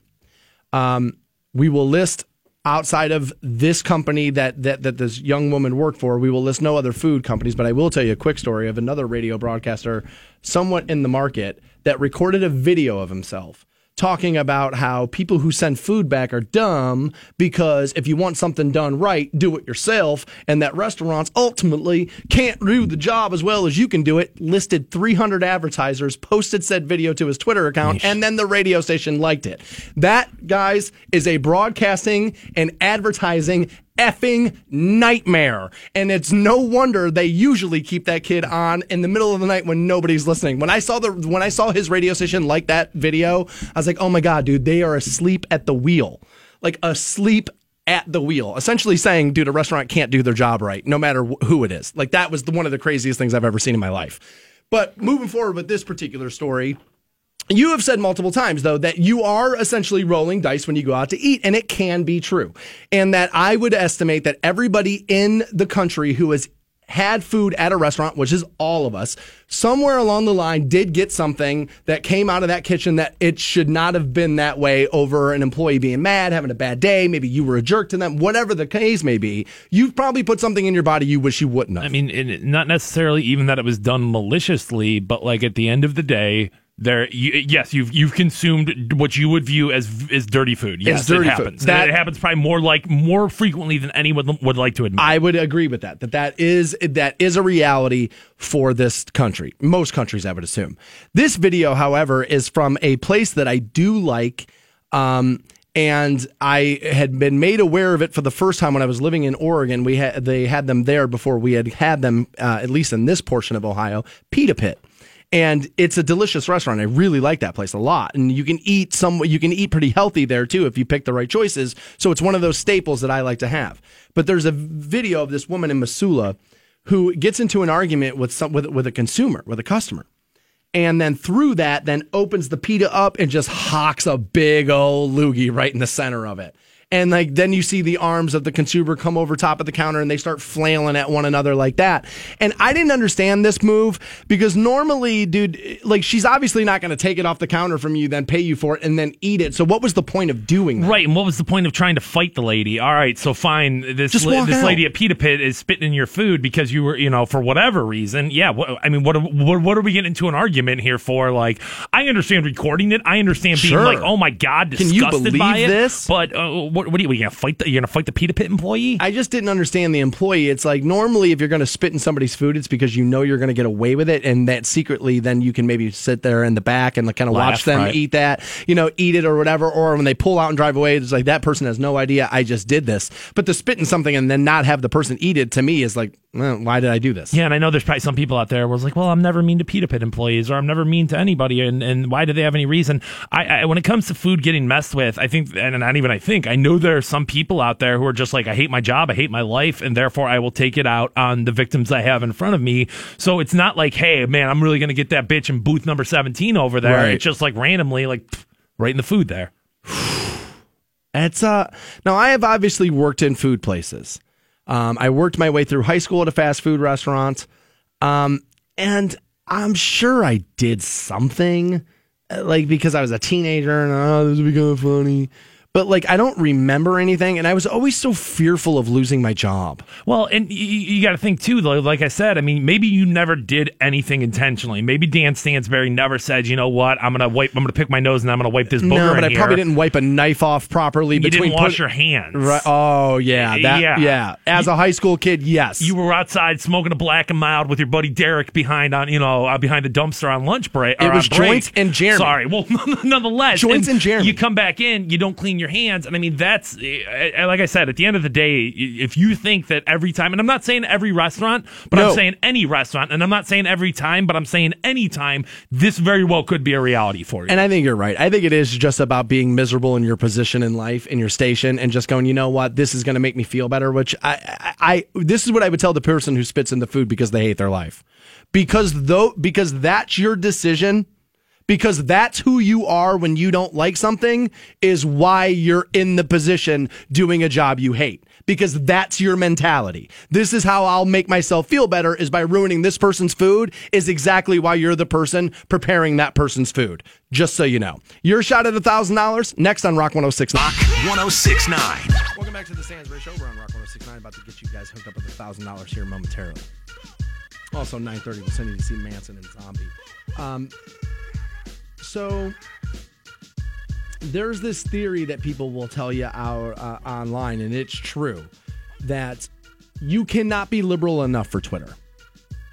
Like, no matter what you do, it's going to be, they're going to find a way where you were not liberal enough. And I've got proof here. And how fast they will turn on their own. And there's a rapper that Fantone and I both like. His name is Killer Mike, and you guys will know him, those of you who are rap fans, by the group he is in called Run the Jewels, which I believe LP is a white dude, right? It's Killer Mike and LP's a white dude. Killer Mike, I mean, has been around for decades. I mean, a really big part of like Outkast scene and like their whole crew. So he was in the Dungeon Family for a long time, and that whole part of the thing. But he was more like kind of underground and that kind of stuff. And so I don't think a lot of people really got to know Killer Mike until really not even Run the Jewels. It was Bernie Sanders, essentially, that made Killer Mike a household name, because Bernie Sanders kept running around with him.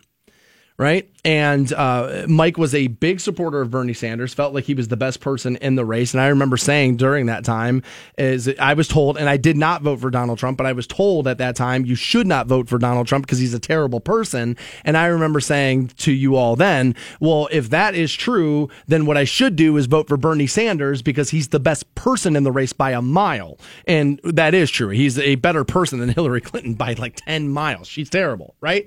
And Trump's probably not the best person behind closed doors also. I don't know, but whatever. But Mike was a big Bernie Sanders fan.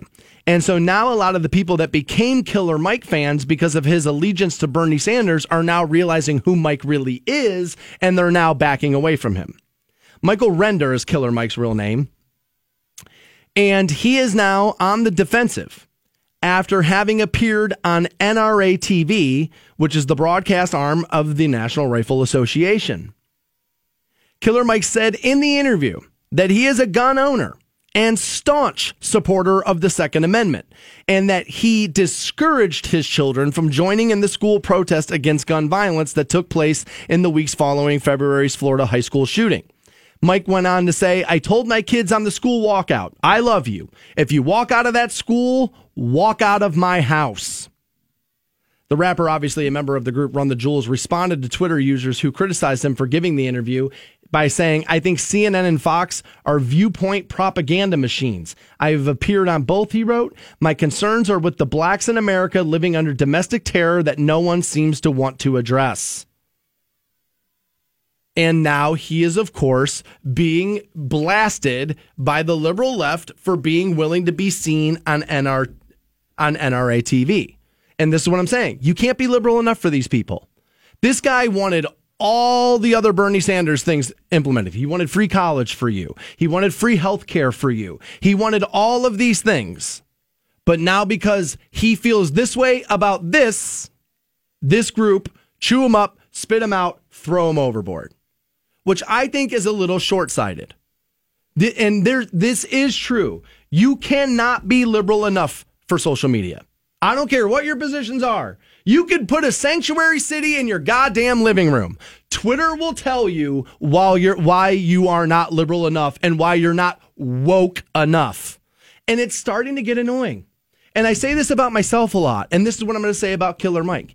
If you shut dudes like this up, who really was for a long time, still is trying to push what he feels are the right things down the path, and you also agree with him on about 85% of what he thinks, if you shut these people up and disqualify them and take them out of the conversation, you lose. You lose. Is there non-starters for you? You feel like, I mean, and this is obviously a different thing, but like, hey, I'm so staunchly anti-abortion. If you are okay with it, you're automatically a no-go for me. No, not for me. Not for me, no. I just think for some people there are going to be issues that they feel passionately enough about where that's their. But this is the problem with joining a group. This is the problem with being in a group, is that you then have to group think, which is by definition. By definition, being a member of a group goes against what you were supposed to be, which is an individual. Lead, not follow, right? Lead, don't follow. Why are you following? Following is for losers. You lead.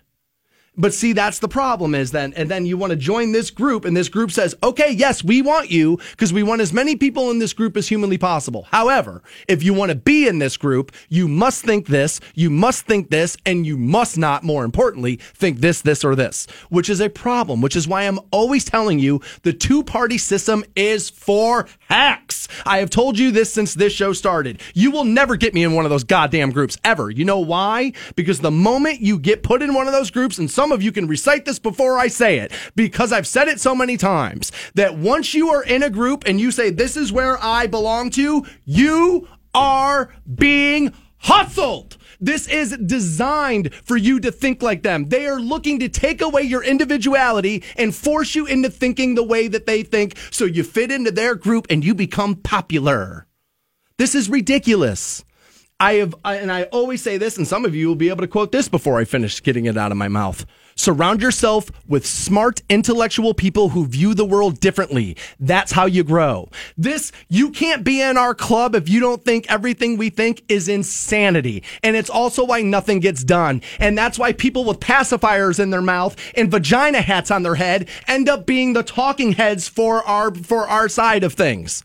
That's why this happens. Groupthink is effing dangerous. If my son came home from high school and told me he just blindly believed everything that the chess club believed, I'd smack him around and say, you need to think about things for your own damn self. But why, when you're 40, do you go, well, I'm a Democrat, so I think like this?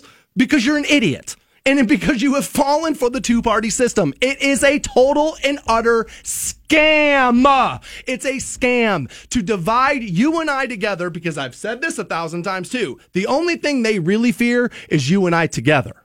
Which is, why do you think they keep throwing the chum in the water to make us fight about this stuff?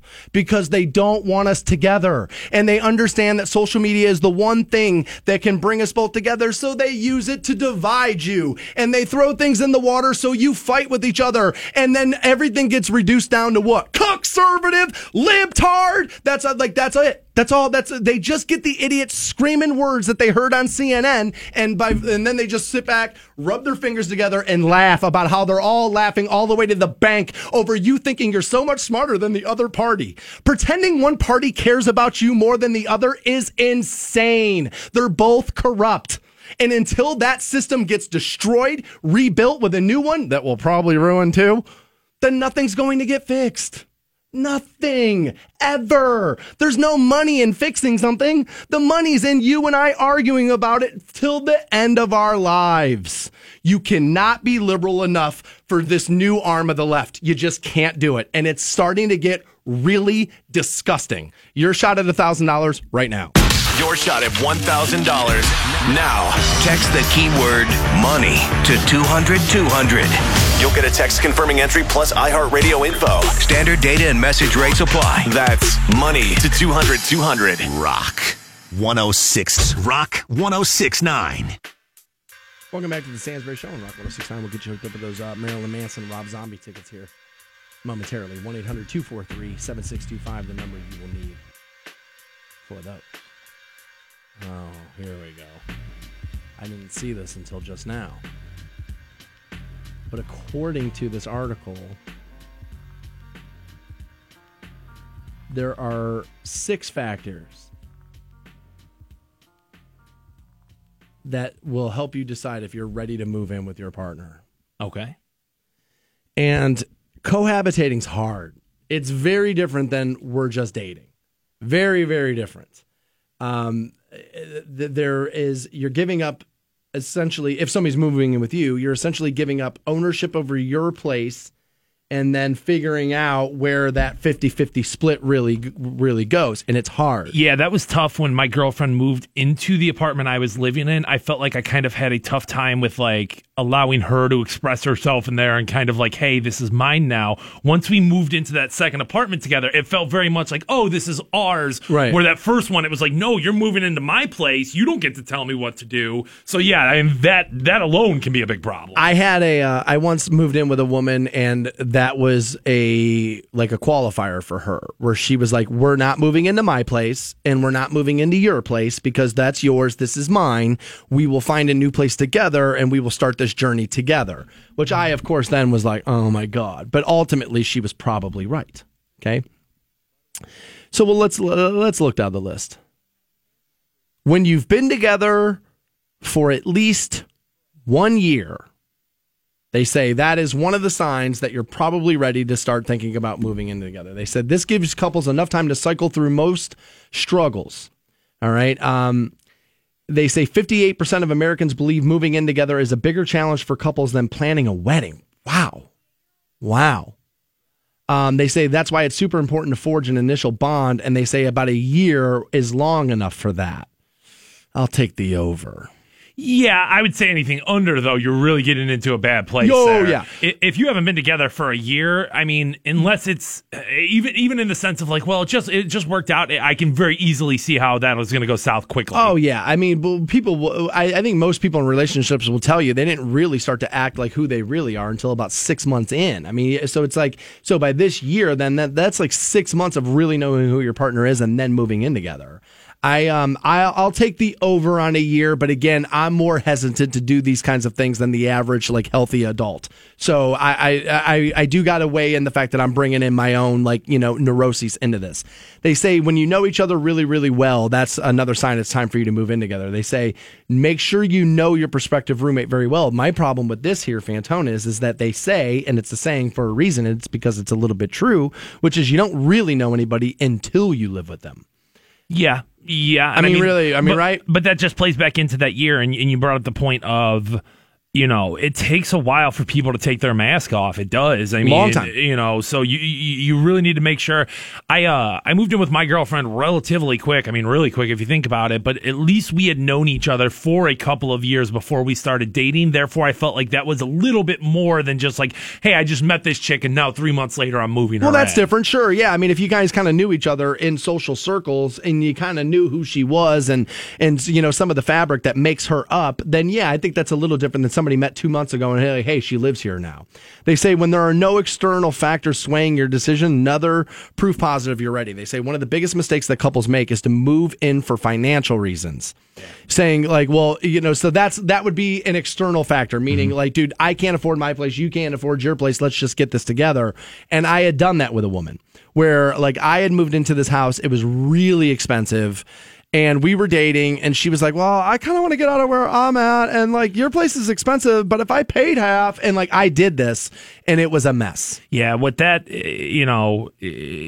anytime I think in a relationship you decide to take that next step, whether that's moving in together, getting engaged, having a kid, buying a house, doing whatever those steps of a relationship you view are, if it's something outside of the two of you making you do that, that's going to be a problem. Whether it's her dad saying like, "No, you have to marry her before you can," yes. Or it's money or whatever that external force is. That's going to be a problem. Here, what I would tell you is that if money is the reason you're moving in together, then money's going to be the reason why you break up 6 months from now, because ultimately you're not fixing the problem behind your financial woes, which is A, you're probably spending too much money, B, you're probably not making enough money. And that's really something we all look at the financial end of it like, oh, it's going to be so much easier with somebody, living in the same house as me. Now, on one hand, that is true. I will say that like having a partner can help in times when it's like, damn, dude, I don't get paid until Friday. But she got paid yesterday. So, okay, right. We've got a little bit of a buffer zone there. Or like, hey,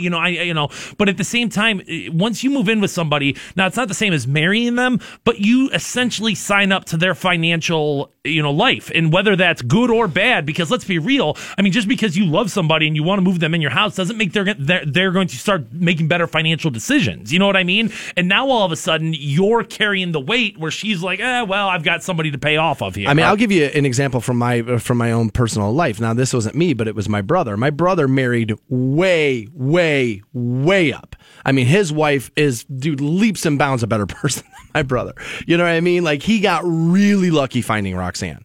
But one of the things he did not know about her is that she had some serious credit card debt. And she had some serious debt. Like, she's got 2 doctorates. She's been wildly educated. So some of it is school loan stuff. But he didn't know what her they were living together in California. It wasn't until they got married when all of a sudden then they started to really look at stuff. And my brother was like, wait a minute, how much debt do you have? Like, this is what's going on? And I remember thinking to myself then, like, do you married somebody without knowing that? Right. But I don't think that that's all that uncommon. I really don't. I think people do that all the time. I mean, I think there needs to be a separation of finances. Like, I'm always going to have a separate checking account than my girlfriend. Yeah, and, I like that. Yeah. I do, but at the same time, you have to be upfront and honest with each other. You do. Like, you can't do things in the secrecy of like, oh, well, if he doesn't know about this, and then wonder why. Like, why do you have a problem with it? Well, it's like, because you didn't tell me about it. They say when all the cards are on the table, you're ready to move in. Meaning, if you're suspicious of your partner's motives for wanting to move in together, that's a huge red flag. Like, if they seem too dependent or anxious about the relationship, or seem happy that you won't be going out as much with your friends because you're moving in together, that's about control, not about furthering your relationship. And that is true. There's a lot of that. I always tell guys this, and this applies for women too, but I just talk to more men in my personal life, that I see people do this in relationships all the time, and it's a huge mistake. And my buddy Sean was a great example of this. Is you meet a girl and she's great, like, you love her, like, it's just, dude, being with her is like the best, right? And that's how everybody feels about everybody when you first meet them. And what you do then is that you spend every waking second that you don't have to be at work with her. You're blowing off your friends, you're blowing off this stuff, and now you're with her every day.